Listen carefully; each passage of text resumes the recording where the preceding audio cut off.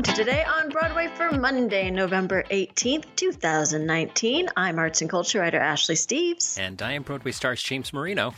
Hi, James Marino. Happy Monday, if there was ever such an oxymoron.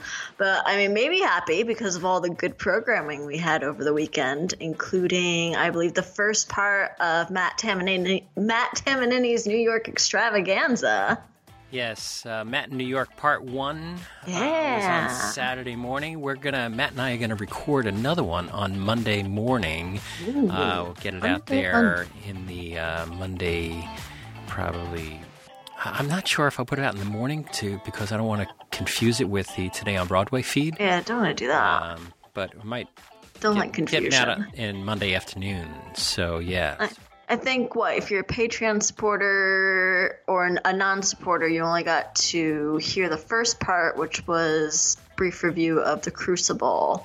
But I know you talked more about it in the longer version with Beetlejuice, Moulin Rouge, Evita, and Seared as well. Is that right? Yes, that's exactly correct. We put Very out just exciting. a couple of minutes of our first conversation to let the folks hear what this type of Patreon-only exclusive content is like, to kind of give them an idea if it's Very cool. interesting for them to support us at patreon.com/Broadway Which, I was going to say, which we know it is.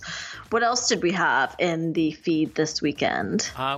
Peter Felicia and Michael Portantiere and I got together on Sunday to do a This Week on Broadway, and we talked about Michael's cast album 54 Below Love's Cast Albums. Oh, yes. So we talked about that. Now I love me some 54 Below. Peter gave a stark raving review for The Inheritance, but we'll talk about Inheritance in a second. And we talked about the possibility of the Follies movie, and Michael saw Teen. Ah, yes. And Peter saw a Richard III that's part of Lincoln Center's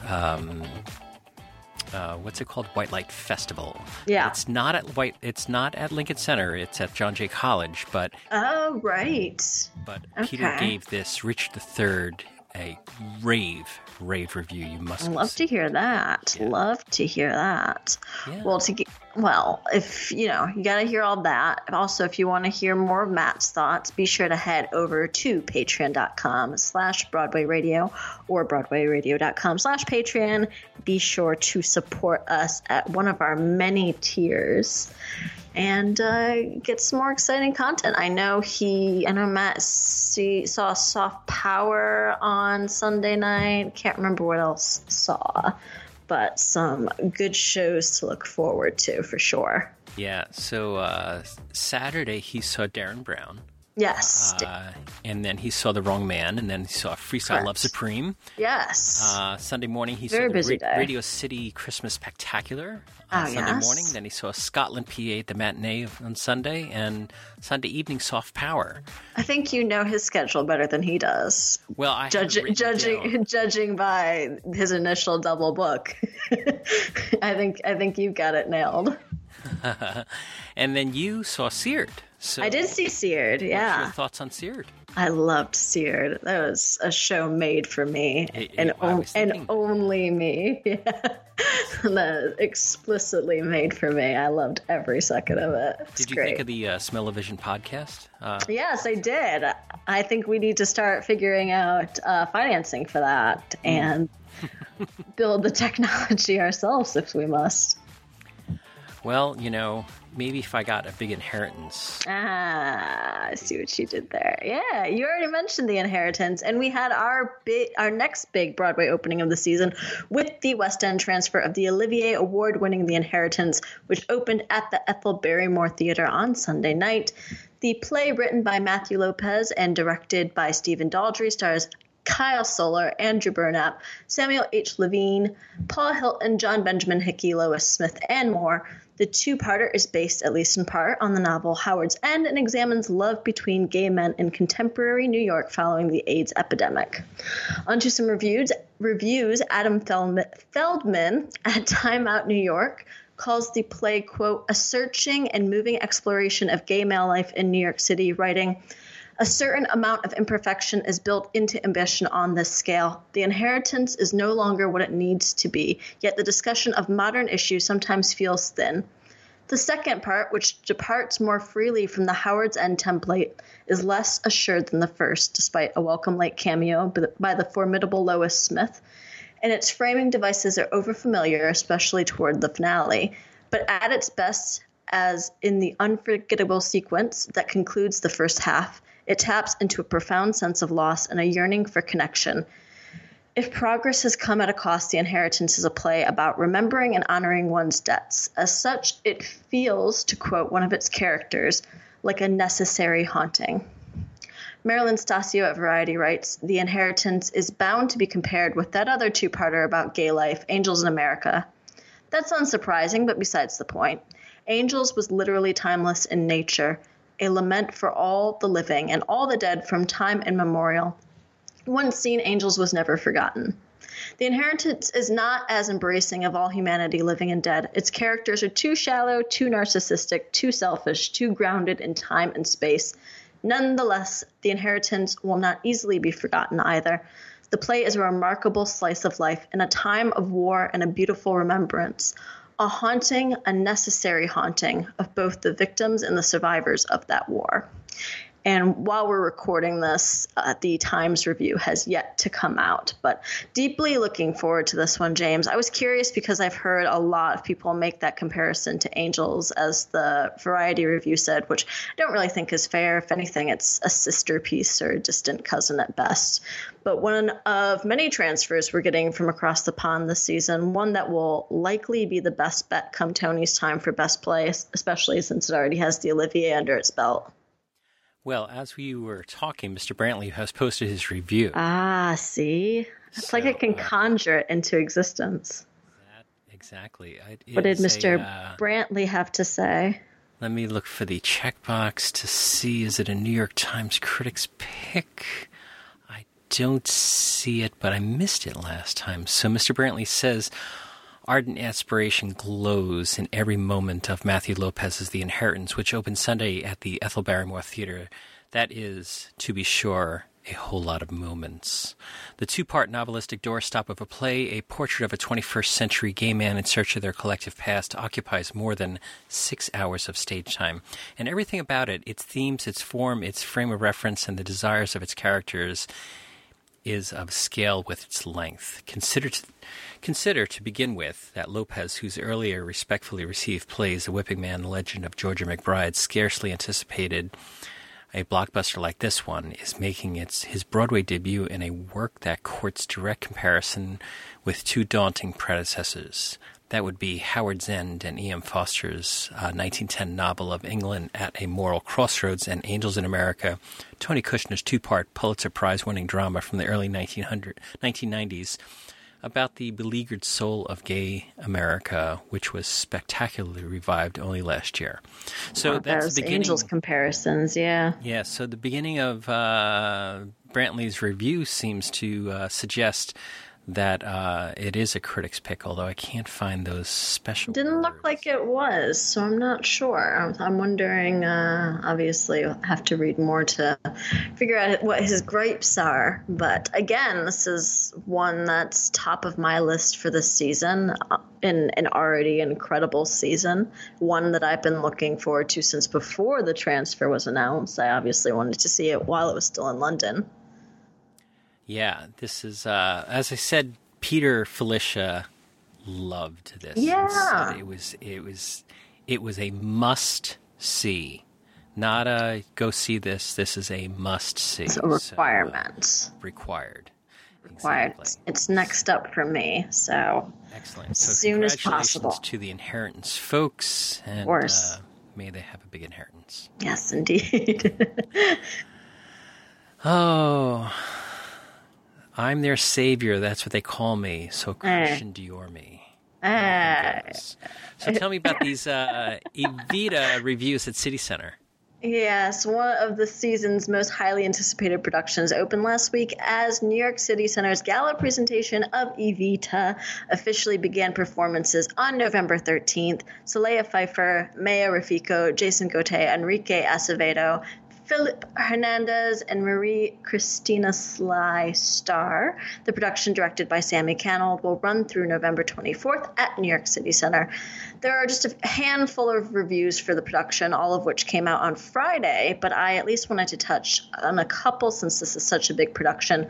First up, Jesse Green at the New York Times calls it, quote, a smart yet unpersuasive production. Writing, Evita is already overloaded with symbols. Most of its characters are abstractions, and so are most of its conflicts.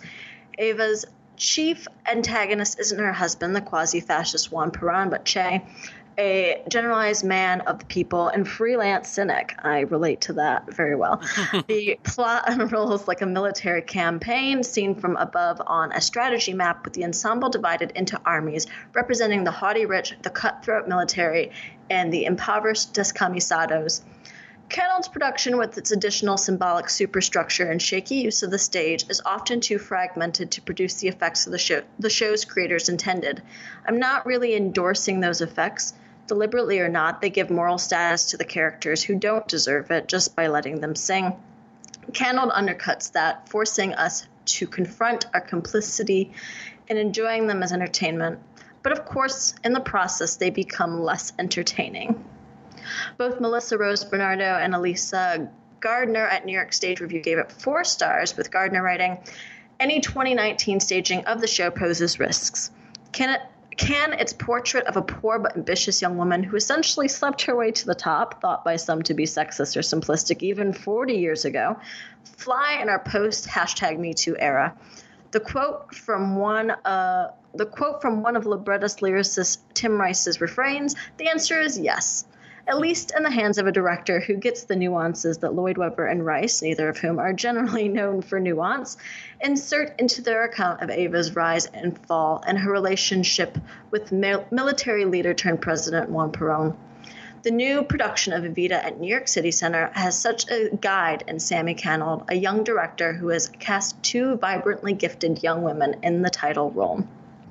The review goes on to especially praise Pfeiffer, calling her this production's biggest revelation.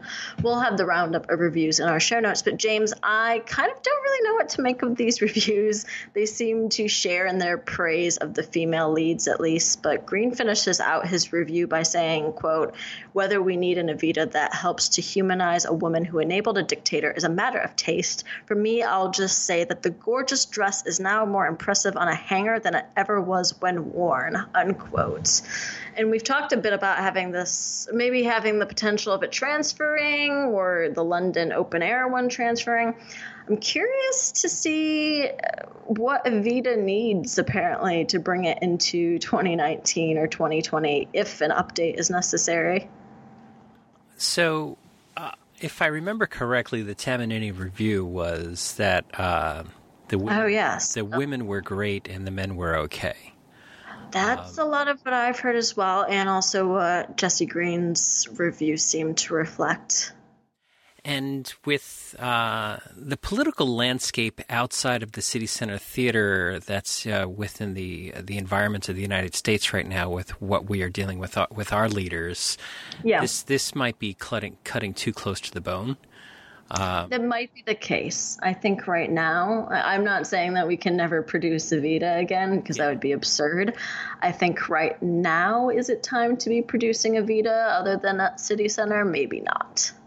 So we talked to Sammy Cannell on Broadway Radio a couple of years back when she was doing Ragtime on Ellis. Yes. She also was working on, at the time, a Violet on a site-specific Violet production on a bus. Right.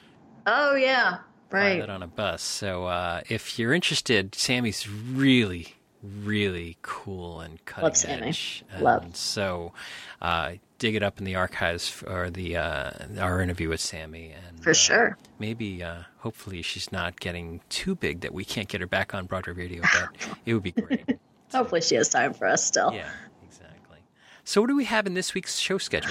Oh, James, I want to briefly run through this week's show schedule because it is jam-packed, particularly off-Broadway. Today, if you're listening on Monday, is our lightest day with a grand total of one show. Harry Townsend's Last Stand will have its first preview at New York City Center Stage 2. The play, written by George Eastman, stars Len Cariou and Greg Bierko with direction from Karen Carpenter. On Tuesday, the 19th, 1 and 2, written by Danye R. Love, will also begin preview performances at City Center Stage 2. Down at the Public, Tony Kushner's A Bright Room Called Day will open at the Anspacher Theater. The cast stars Linda Emond, Michael Esper, Nikki M. James, Grace Gummer, Jonathan Hattery, Michael Urie, and more, with direction by Oscar Eustis. Very much looking forward to seeing that one as a Kushner fan, and even more so as a Linda Emond fan. Also opening will be Minetta Lane Theater's The Half-Life of Marie Curie, starring Kate Mulgrew and Francesca Ferrandini, and written by Lauren Gunderson. Over to Wednesday, where we have two shows opening: Einstein's Dreams at 59 East 59th Theater A, as well as Confidence and the Speech at Theater 1 at Theater Row. Thursday, the 21st, the second stage production of The Underlying Chris will open at the Tony Kaiser Theater. The production is written by Will Eno and directed by Kenny Leon, with Hannah Cabell, Michael Countryman, Ebony Joanne, and more. Back over at Theater Row in Theater 4, still not used to them not having actual names anymore, The Four Seasons by David Zelnick and Antonio Vivaldi will begin previews ahead of its opening night on the 23rd, just a couple days later. And lastly, for Thursday, Arthur Miller's The Crucible down at Connolly Theater will open. I know that was one of the shows Matt got to check out in the first leg of his trip, had positive things to say, especially about the leads, so be sure to check that one out. On Friday, we've got two previews. Everything is Super Great at 59 East 59th Theater C, written by Stephen Brown and directed by Sarah Norris. And The Thin Place over at Playwrights Horizon's Peter J. Sharp Theater. This is one I've been looking forward to, written by Lucas Nath and directed by Les Waters, starring Randy Danson, Kelly McAndrew, Emily Cass-McDonnell, and Trini Sandoval. I think I saw it described as an intimate seance, so that should be pretty swell. And finally, heading into the weekend, we have one closing on Saturday, Dr. Rides American Beach House over at Ars Nova Greenwich House. We are very vocal about our love for Ars Nova over here at Broadway Radio, so check that out if there are still tickets and you haven't gotten to it yet. Sunday, the 24th, is our last and busiest day. First up, we've got a pair of openings. The Young Man from Atlanta at the Pershing Square Signature Center, Irene Diamond stage. The Pulitzer Prize winner, written by Horton Foote, is directed by Michael Wilson, and stars Devin Abner, Dan Bittner, Pat Bowie, Christine Nielsen, and more. Also opening will be Fifu and Her Friends at Theater for New Audiences, Polanski Shakespeare Center. I've heard nothing but good things about this. I also believe they're having these pay whatever you can style performances. I believe there's one left of that where you can even pay a penny to get in if you're one of the lucky ones. Then we've got several closings on Sunday. Our only Broadway show of the week, The Height of the Storm, will wrap up performances at the Friedman Theater. That, of course, stars Jonathan Pryce and Eileen Atkins. A very fascinating and beautifully acted play I still have really no clue what to do with, which is neither a positive or a negative. But that will clear house to make way for the incoming My Name is Lucy Barton, which will begin previews on January 6th, that stars Laura Linney. Several off-Broadway closings, though, for all the women who thought they were mad at Soho Repertory Theater, Fur at 4th Street Theater, One Discordant Violin at 59 East 59's Theater B, The Wrong Man at Robert W. Wilson MCC Theater Space, which we mentioned earlier, and Is This a Room over at the Vineyard Theater, which, God, please see if you can. I loved it so much. But a very, very busy week, James. A lot of great names and shows that are going to keep me very busy this winter. So, question for you, a little trivia. Hey. I don't want to put you on the spot, but I'll ask you a question. Okay. Who is the most produced living playwright in America? Living playwright? America's most produced living playwright is... I'm not. How are you quantifying? Like, across several productions or across several different shows, or yeah, just general? Multiple I'm not sure. shows. I'm not sure. Lauren Gunderson. Oh yes. Half-Life of Marie Curie. Never been on Broadway, right? Exactly. Yeah, which is absurd. So to be the most produced playwright and have never had a show produced on Broadway. Keep your eyes on this Half-Life of Marie Curie with Kate Mulgrew. I mean, I really want to see it. Love Kate Mulgrew. Yeah. So that's awesome. What do we have in recommendations? Yeah, one recommendation. Moulin Rouge stars Karen Olivo and Aaron Tveit stopped by the Late Show with Stephen Colbert on Friday night, where they talked about the show and they performed Your Song. And they also talked about Satine's swinging ceiling entrance. I think they talked about when Nicole Kidman came to the show. She was apparently most interested in learning how Olivo could both cough and sing at the same time. Yeah. So we've all got our stories, I guess. But yeah, be sure to check that one out. What do we have in other news? Yeah, let's wrap up today's long episode with a bit of regional news. Ahead of the 2020 cinematic release of the highly anticipated In the Heights movie, Lin-Manuel Miranda announced that a brand new Puerto Rican production of the musical will play at the Centro de Bellas Arts and in Santurce starting May 7th, 2020. Miranda recorded a video in Spanish that was released on the BAS Entertainment Twitter account and announced On Your Feet star Hector Rivera will play Usnavi in the production.